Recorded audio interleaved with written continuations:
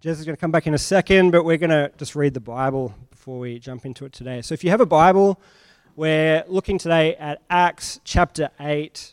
No, we're not. Acts chapter 28, from verse 17 to 31. Acts 28, 17 to 31.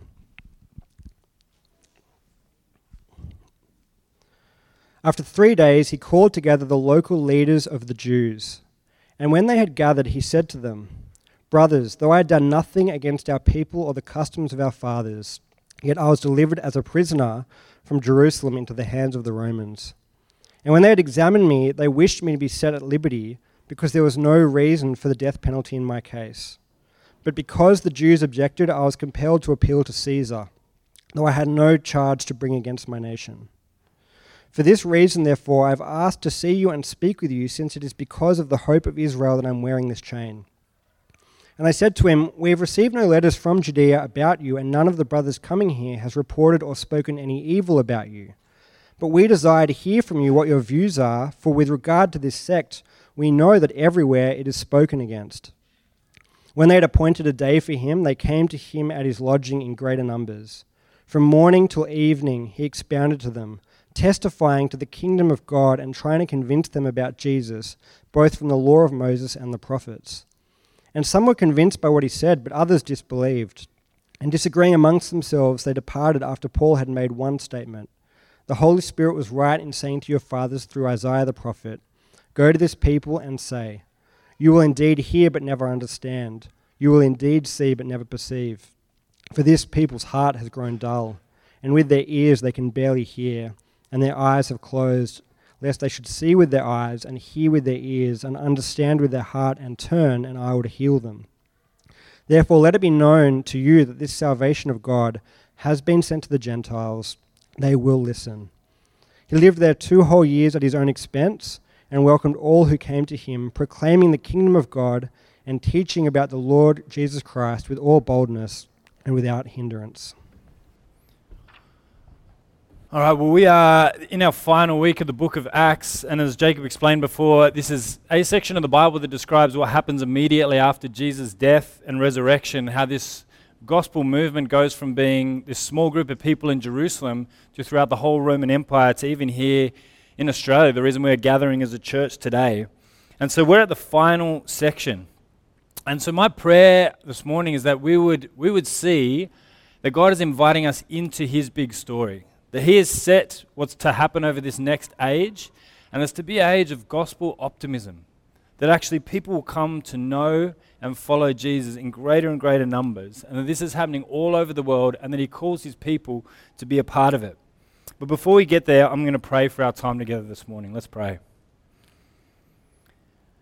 Father, I just pray that as we hear from your word this morning, that our hard hearts would be softened, that our ears would hear, that our minds would understand, that we would see and perceive, that we would know that there is a God on the throne of the universe who has demonstrated his love for all people, and that we would know that you are calling us by the power of your Spirit to be a part of your great mission, and that as we do this, we experience the joy of the gospel. And Father, we pray that through this that you would be greatly glorified this morning. Amen. Well, I don't know if you're aware of the phrase, or probably I imagine most people are aware of the phrase, a self-fulfilling prophecy. If you're not familiar with the term, it kind of is a description of a type of prediction that sort of, even just in making the prediction, sort of produces the outcome. So a couple of ways you may have seen it. If that definition is too convoluted for you, a few ways you might have seen it is sort of this sort of thing. If you predict that people are going to reject you, you're more likely to act in certain ways that will actually provoke their rejection. And then when that happens, you're like, I thought they would reject me, I see that they've rejected me, and then the cycle kind of keeps going. Or for another example, it might be like if you in sports, if you kind of anticipate that you're going to lose the game, then you tend to play in a way that will actually lead to that outcome, and then you end up losing. And then you say, the cycle continues, I thought we'd lose, we did lose, and so the next time it happens again. Or whether it's with public speaking, if you kind of anticipate this is going to go really badly, you will probably act really nervous and uncomfortable. People will respond to that being uncomfortable. You'll be like, I knew I shouldn't have done this, what a disaster. And then you just perish up there for 30 odd minutes or whatever. And it kind of is a self-fulfilling prophecy, right? We kind of know this idea. I predicted I would get rejected, I did. I predicted that we'd lose, and we did. I predicted that the speech wouldn't go well, and it didn't, so on and so forth. And it's hard to interrupt the cycle. You actually need an outside voice often to come in to interrupt that cycle, otherwise it just kind of continues indefinitely. And I think this can be the case with the church as well. That oftentimes the story we're inclined to believe is that Christianity, at least in our part of the world or our neck of the woods, is declining in influence and in its position in society, and that it was a religion that was once the major kind of religion, but now it's sort of not, and we're sort of living in the zone where increasingly people are going to be resistant to the gospel. And if you live that story, it can be a self-fulfilling prophecy. And I think it often is for churches. That if you don't think anyone's going to listen, then of course you won't tell the gospel, and then of course no one listens, so no one responds, so you don't tell, and so on and so on and so on. But the problem with this is that when we read Acts chapter 8, so the word of God, not our word about what's happening in history, as we'll see that we're living the wrong story. That if what we're living is the story of like, well, actually in Western societies, Christianity is on the slide, so it's kind of inevitable that people will increasingly become more and more resistant to it, then we're letting our word override the word of God, which says actually no, that this is the day of salvation. This is the time in which the nations are responding to the gospel in greater and greater numbers. And before I get to the kind of external evidence as to why that's reasonable to believe that that's the case, we want to start with what the scripture has to say about this, and with what the end of this story in the book of Acts has to say about this. Because Luke, who wrote this second volume, he wrote the Gospel of Luke, then he writes the book of Acts, finishes it here for a reason. In fact, the end of any story is almost the most crucial part, isn't it? That's why it's shocking etiquette to tell people the end of the story before they've heard it, because it ruins the rest of the narrative. But here, what does the end of the story of Acts tell us? It tells us that we're to live with gospel optimism, that this is the age of gospel optimism. But to get there, we need to start sort of back at the beginning. We started right at the beginning of the year, back in March, in Acts chapter 1, where at that point, the entire gospel movement was 11, not 12, but 11 shaken disciples. And Jesus takes them after having risen from the dead, and he says to them, you're going to be my witnesses in Jerusalem, in Judea, the surrounding area around Jerusalem, in Samaria, the area around that, and to the ends of the earth. And he says, wait here in Jerusalem until you receive the Holy Spirit, and when you do, you'll be my witnesses, and this gospel message is going to explode. And we see that it does, and thousands of people come to faith. But as people's response to the gospel increases, and as we see thousands of people hear and believe and be changed and turn and repent, we also see that the persecution starts to rise as well. But instead of destroying the church, persecution actually serves to spread the gospel. See, the persecutors of the gospel assumed that it was like a candle, that a small bit of breath would blow it out and snuff it out completely. But it's more like a campfire or even a bushfire, that when you blow on it, it just spreads the fire further. And so the persecution actually drives the gospel out to the surrounding areas.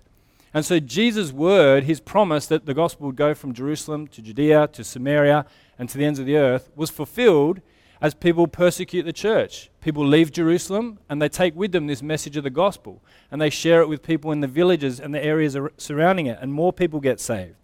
Then it goes out to Samaria, and Samaritan people believe. And then it continues on.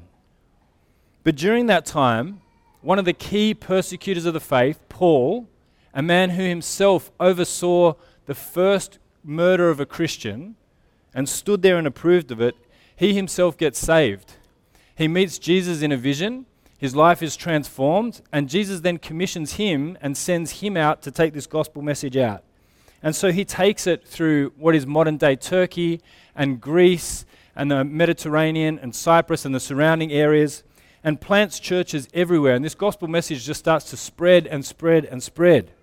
But then finally, Paul comes back to Jerusalem, where it all began, and he's arrested. and a bunch of Jewish leaders plot to kill him. So he appeals to the Roman authorities, and they take him to a secure garrison in an area called Caesarea. And then from there, he faces a bunch of trials, goes on a ship that goes through a storm in the Mediterranean, and eventually, after several months, he finally makes his way to Rome.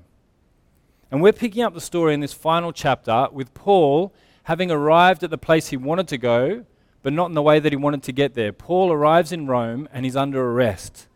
And that's where we're picking up the story in Acts chapter 28. Come with me to sentence 16. It says, "And when we came into Rome, Paul was allowed to stay by himself with the soldier who guarded him.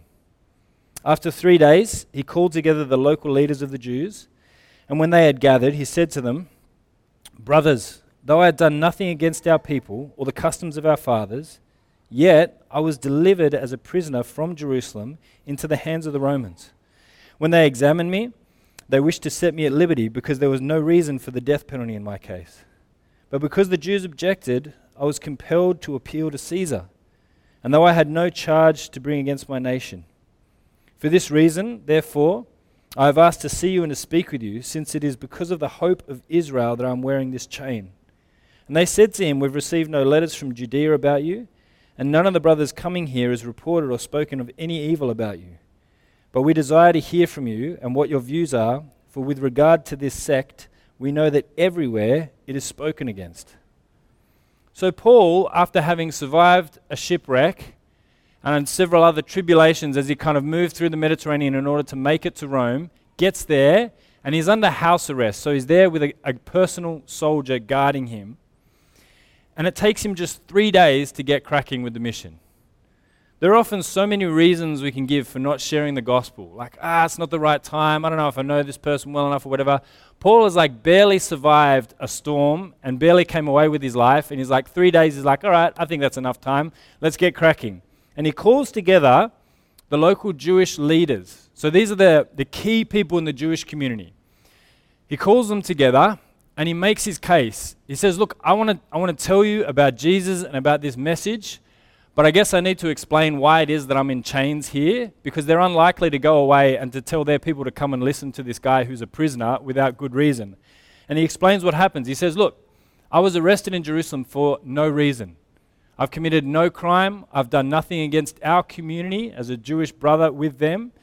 He says, I've done nothing wrong, but they wanted to kill me. And so in order to save my life, I appealed to Caesar. I said, I want to hear my case heard before Caesar in Rome, and so that he could be guarded all the way there.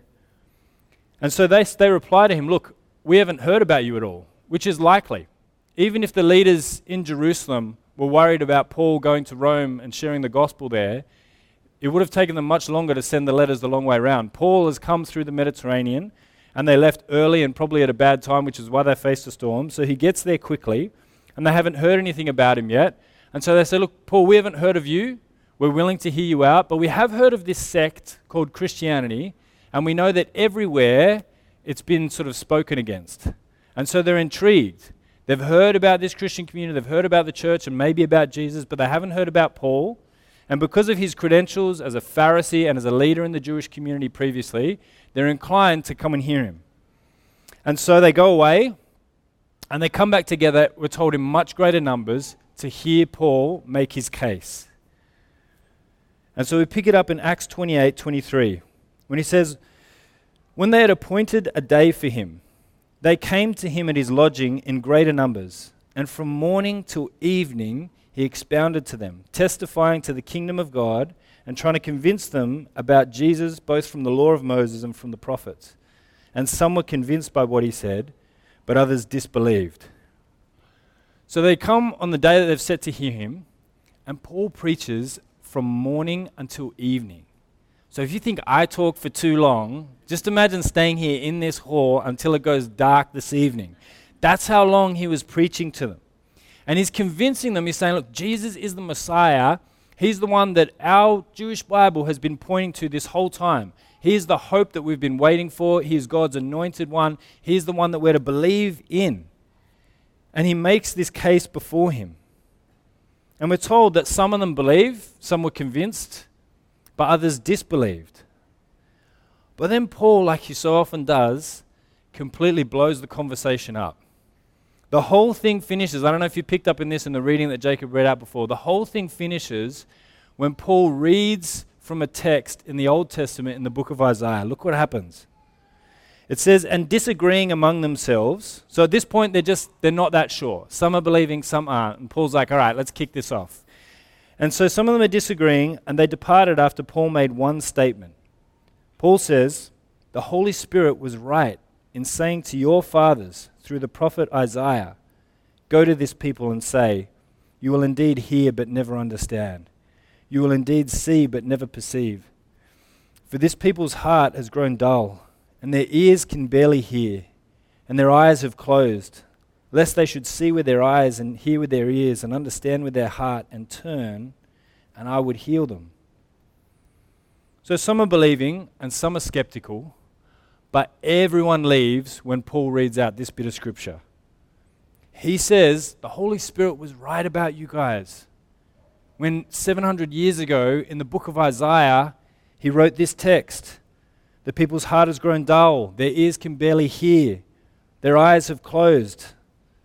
And he says, lest they would turn and actually understand and be healed. He says that text in the Old Testament, that's talking about you guys. And to understand why this was so offensive to them, we need to go back to that chapter and just read it in context. To understand why it is that just reading that single text alone would clear out a whole room of his fellow Jewish brothers and sisters, we need to go back to what the actual context is and what it was saying in the book of Isaiah. So come back with me, winding back the clock 700 years, to Isaiah 6, 1-3, where we read this.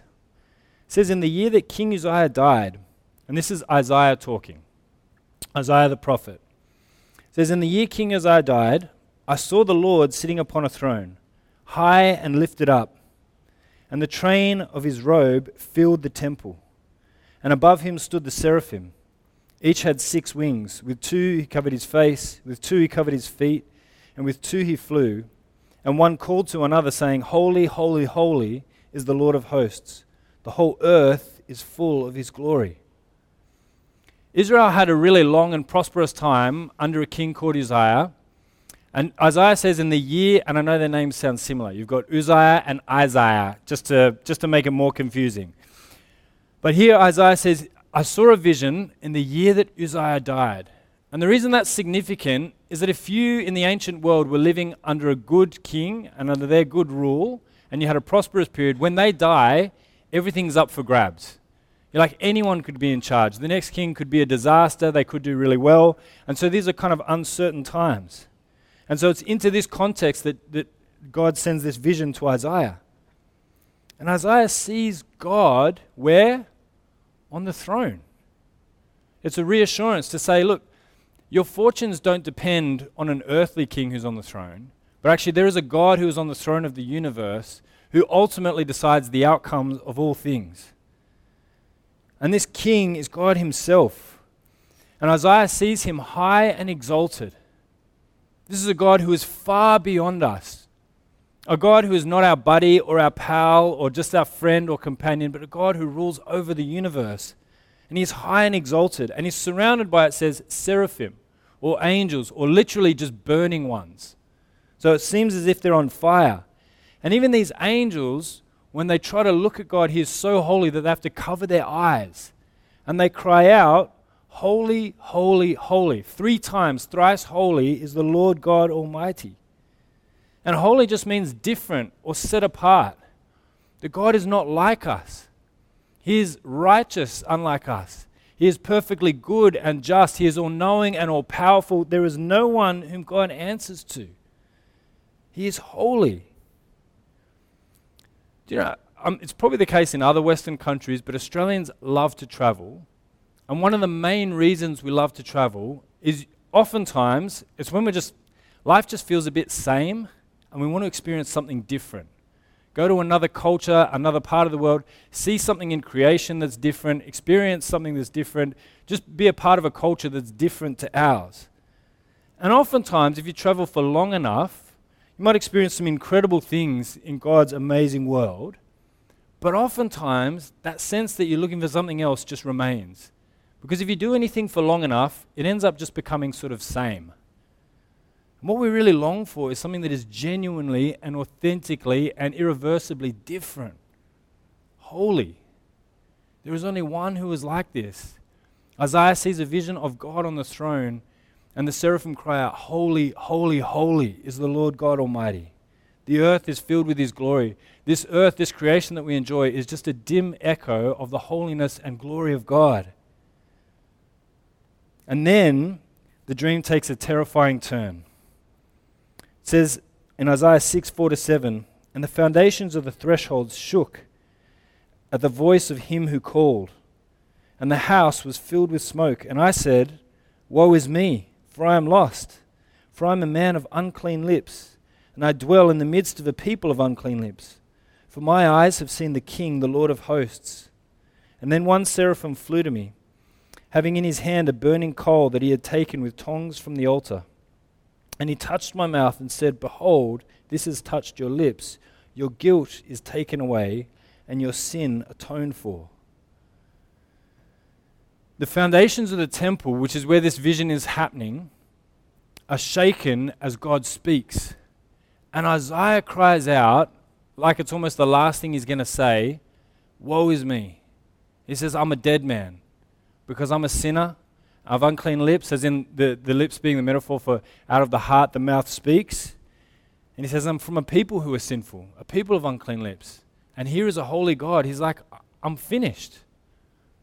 And the best way I can imagine to sort of describe this and what it would be like to encounter the holiness of God face to face, because oftentimes, I think in our kind of culture, we imagine like, yeah, if I met God, I reckon he'd be all right. You know, like we'd have a good chat. I'd ask him some novelty questions. That's often the biggest thing, like just some obscure questions that I've never been able to answer. But no, to meet a holy God would be a terrifying thing. And again, the closest I can get to explaining it is kind of like this. When you have to get an MRI, what's that? Magnetic resonance image? Is that what it is? Someone here, operates one of those.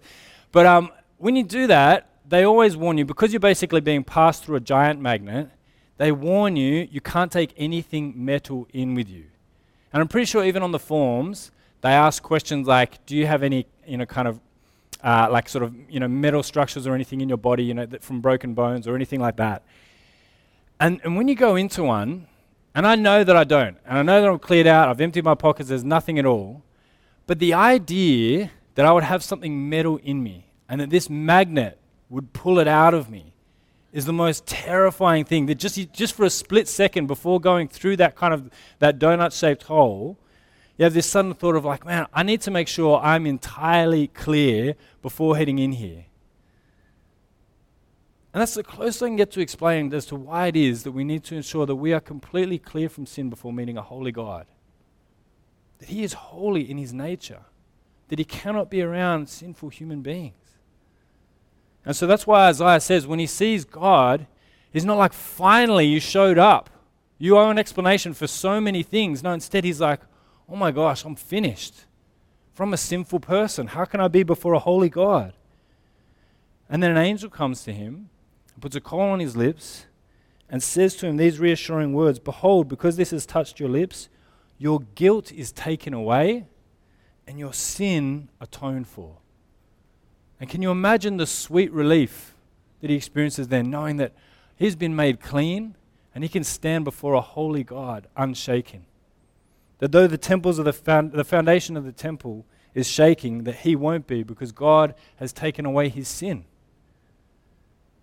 Horatio Spafford wrote a hymn in 1876 called "It Is Well," and he penned this thought perfectly when he said, "My sin, oh the bliss of this glorious thought, my sin not in part but the whole, is nailed to the cross, and I bear it no more.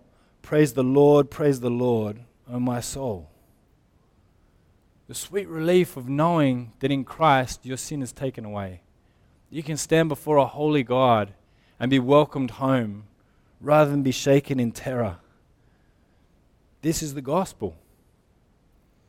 But whenever God saves, he also sends. You're not just saved to enjoy the blessings of salvation for yourself. Whenever God saves and he washes and cleanses away sin, he also sends his people, just like he did to Paul, just like he did to his disciples, and so he does here with Isaiah. And so here, he's going to give Isaiah a mission. So having set apart his sin and having saved him, God now sends him. And look what happens in Isaiah 6, 8-13.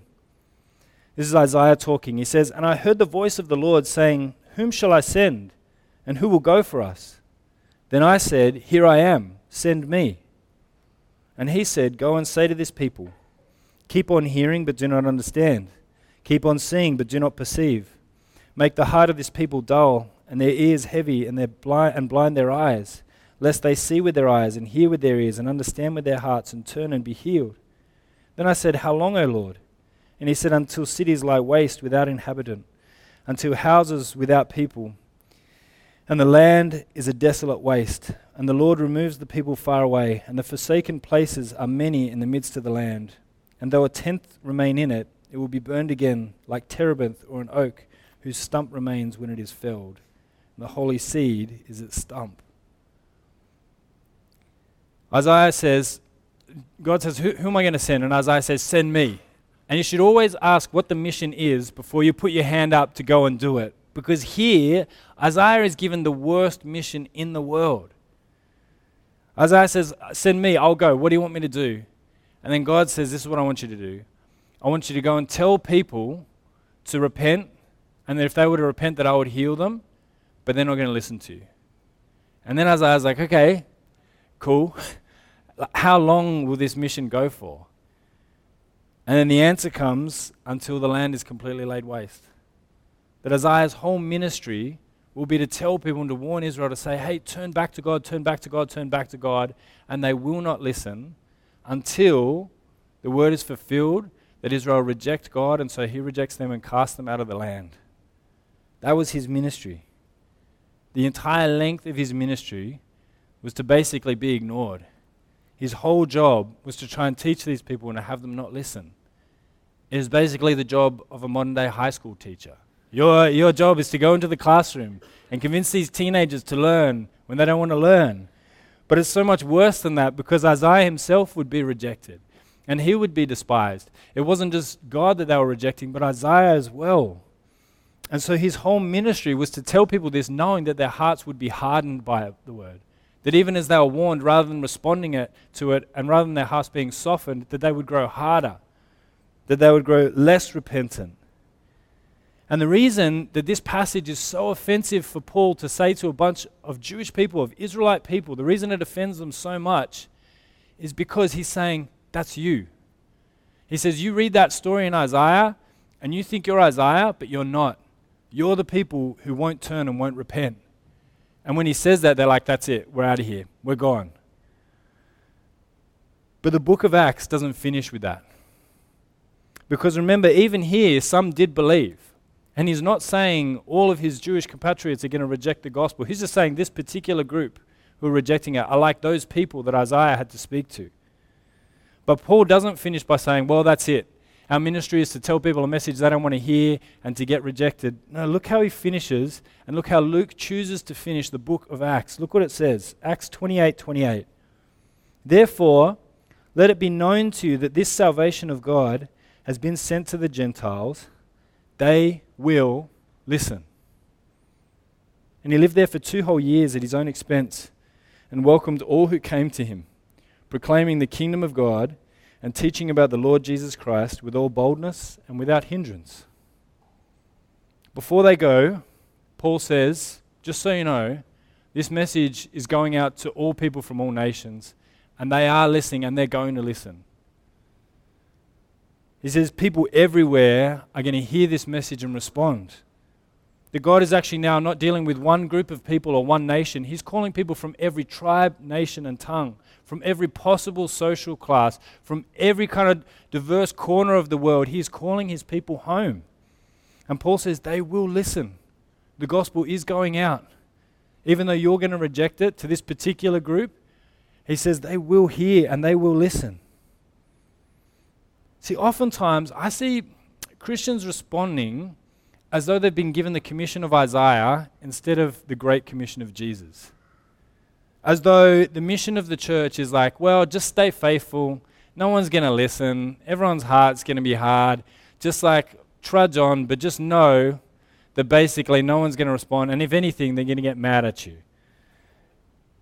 As if like our commission was the one of Isaiah, but it's not.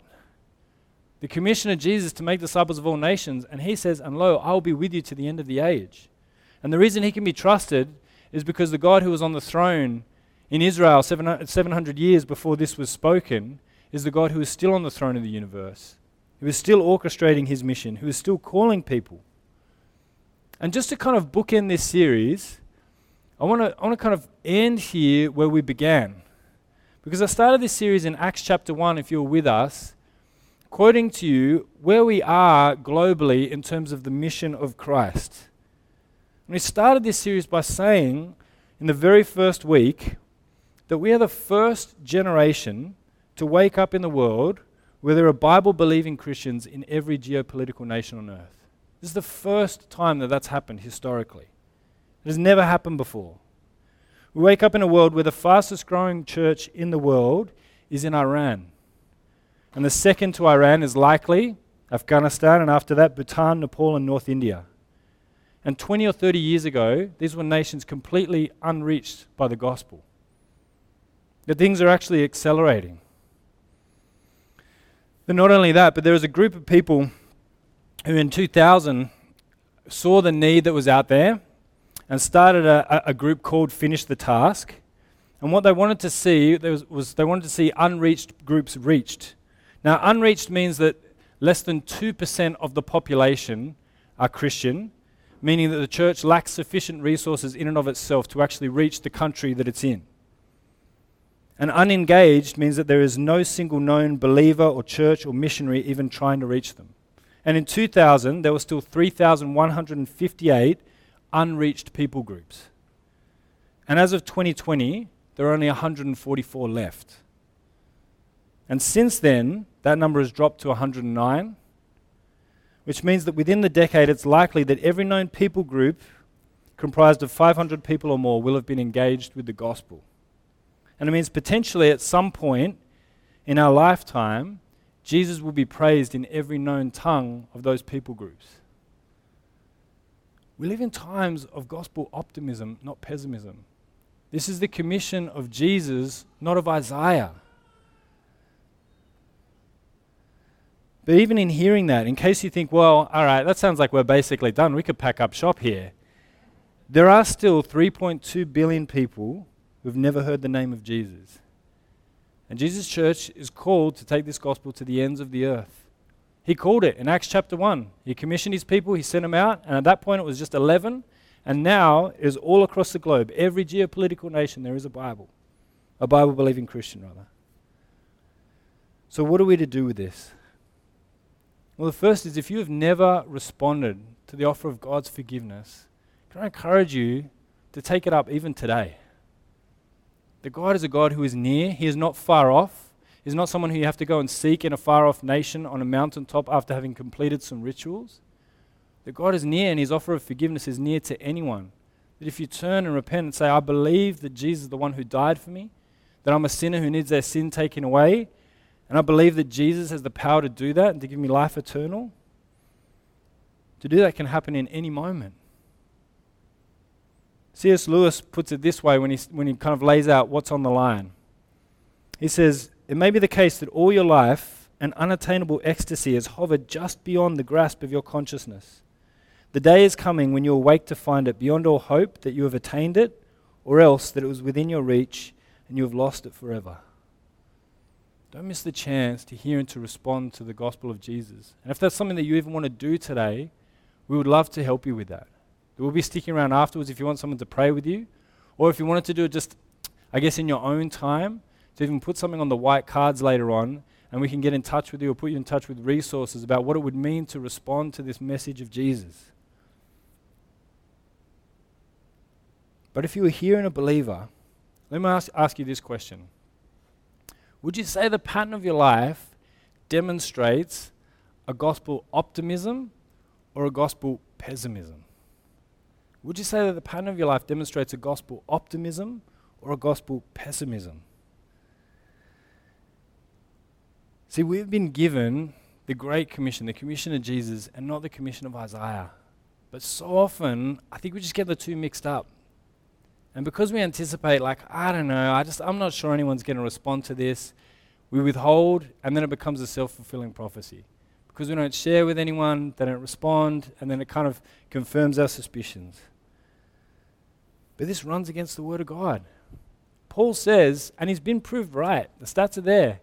He said at the end of this of the book of Acts, look, the message is going out to the nations, and they're going to believe. And they have, and they are, and they will.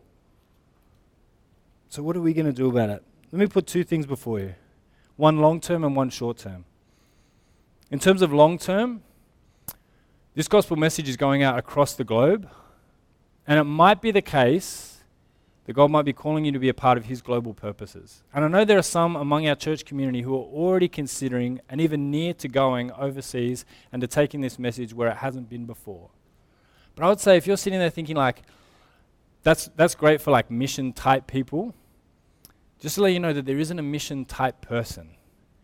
That I would say that Paul was ill fit for the mission of God. If you have not killed a Christian, you are more suitable for mission than the Apostle Paul, who wrote a large part of the New Testament, by the way, that God used to write a large part of the New Testament. So don't write it off. It is the case that it's not everyone who will go, but some will. Because Paul says they will hear and they will believe. So consider that. But in the short term, consider inviting someone to even this series coming up or to Alpha coming up. Because even by just like the known statistics, 1 in 4 people do actually respond. And that's not to say that 3 in 4 respond with anger and vitriol and, I don't know, cut you off from all sort of communication platforms or something like that. Actually, most of the time, when people say no, it's like now, not right now, or now isn't particularly a good time, or I'm not that interested in it at the moment. But 1 in 4 do say yes. And we are called to live with a gospel optimism, to give it a crack.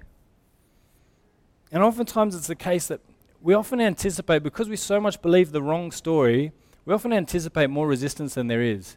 It's kind of like when you think a door is jammed, and so you lean into it with all your force and then end up kind of stumbling all the way through it on the other side because it doesn't actually resist very much.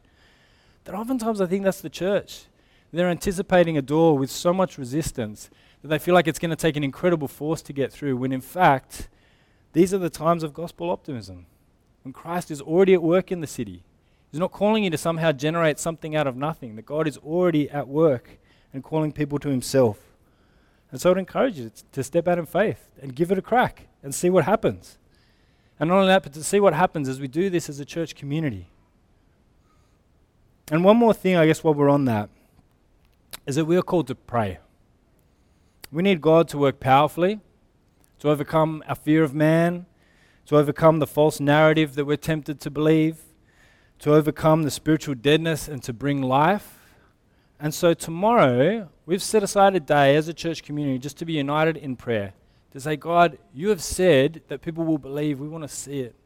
Be faithful to your word and to your promises. Because often before God does a significant work in the world, He does a significant work in His church. And particularly in uniting His church in prayer. And so all of you, we very rarely do this, but everyone's going to get a text tomorrow. You're not going to get regular texts like 10% off, whatever, those kind of annoying ones that you get. We just do it once in a while, but a text in the middle of the day as a reminder to pray, with a link to a page on our website that has the passages that will just prompt our prayers in terms of God's mission, that we might be as a people praying that we'd see God work, knowing that this is the age in which He is calling people home from all over the globe. And so to finish, I'm going to pray now, and after that we're going to have a chance to respond to this great and gracious and generous God in song. Let's pray together. Father, we pray that we would have a right and biblical optimism, that we would know that you are powerful, that you are at work, that everyone here who calls on the name of Christ has done so because you have ordained it so, and that you are faithful to your word, that you are faithful in saying to Isaiah that the people would not believe, but you have been faithful in saying through your servant Paul that the nations will. And Father, we just repent of the fact that we are so often so tuned into what's going in our own lives that we miss what's happening globally and what's happening in the world as you work out your purposes. And so we pray, Father, that we instead would pay attention to your word and that your Spirit would empower us to be bold and to do this for the sake of loving others as you have loved us. So, Father, we pray all these things for the sake of your holy name. Amen.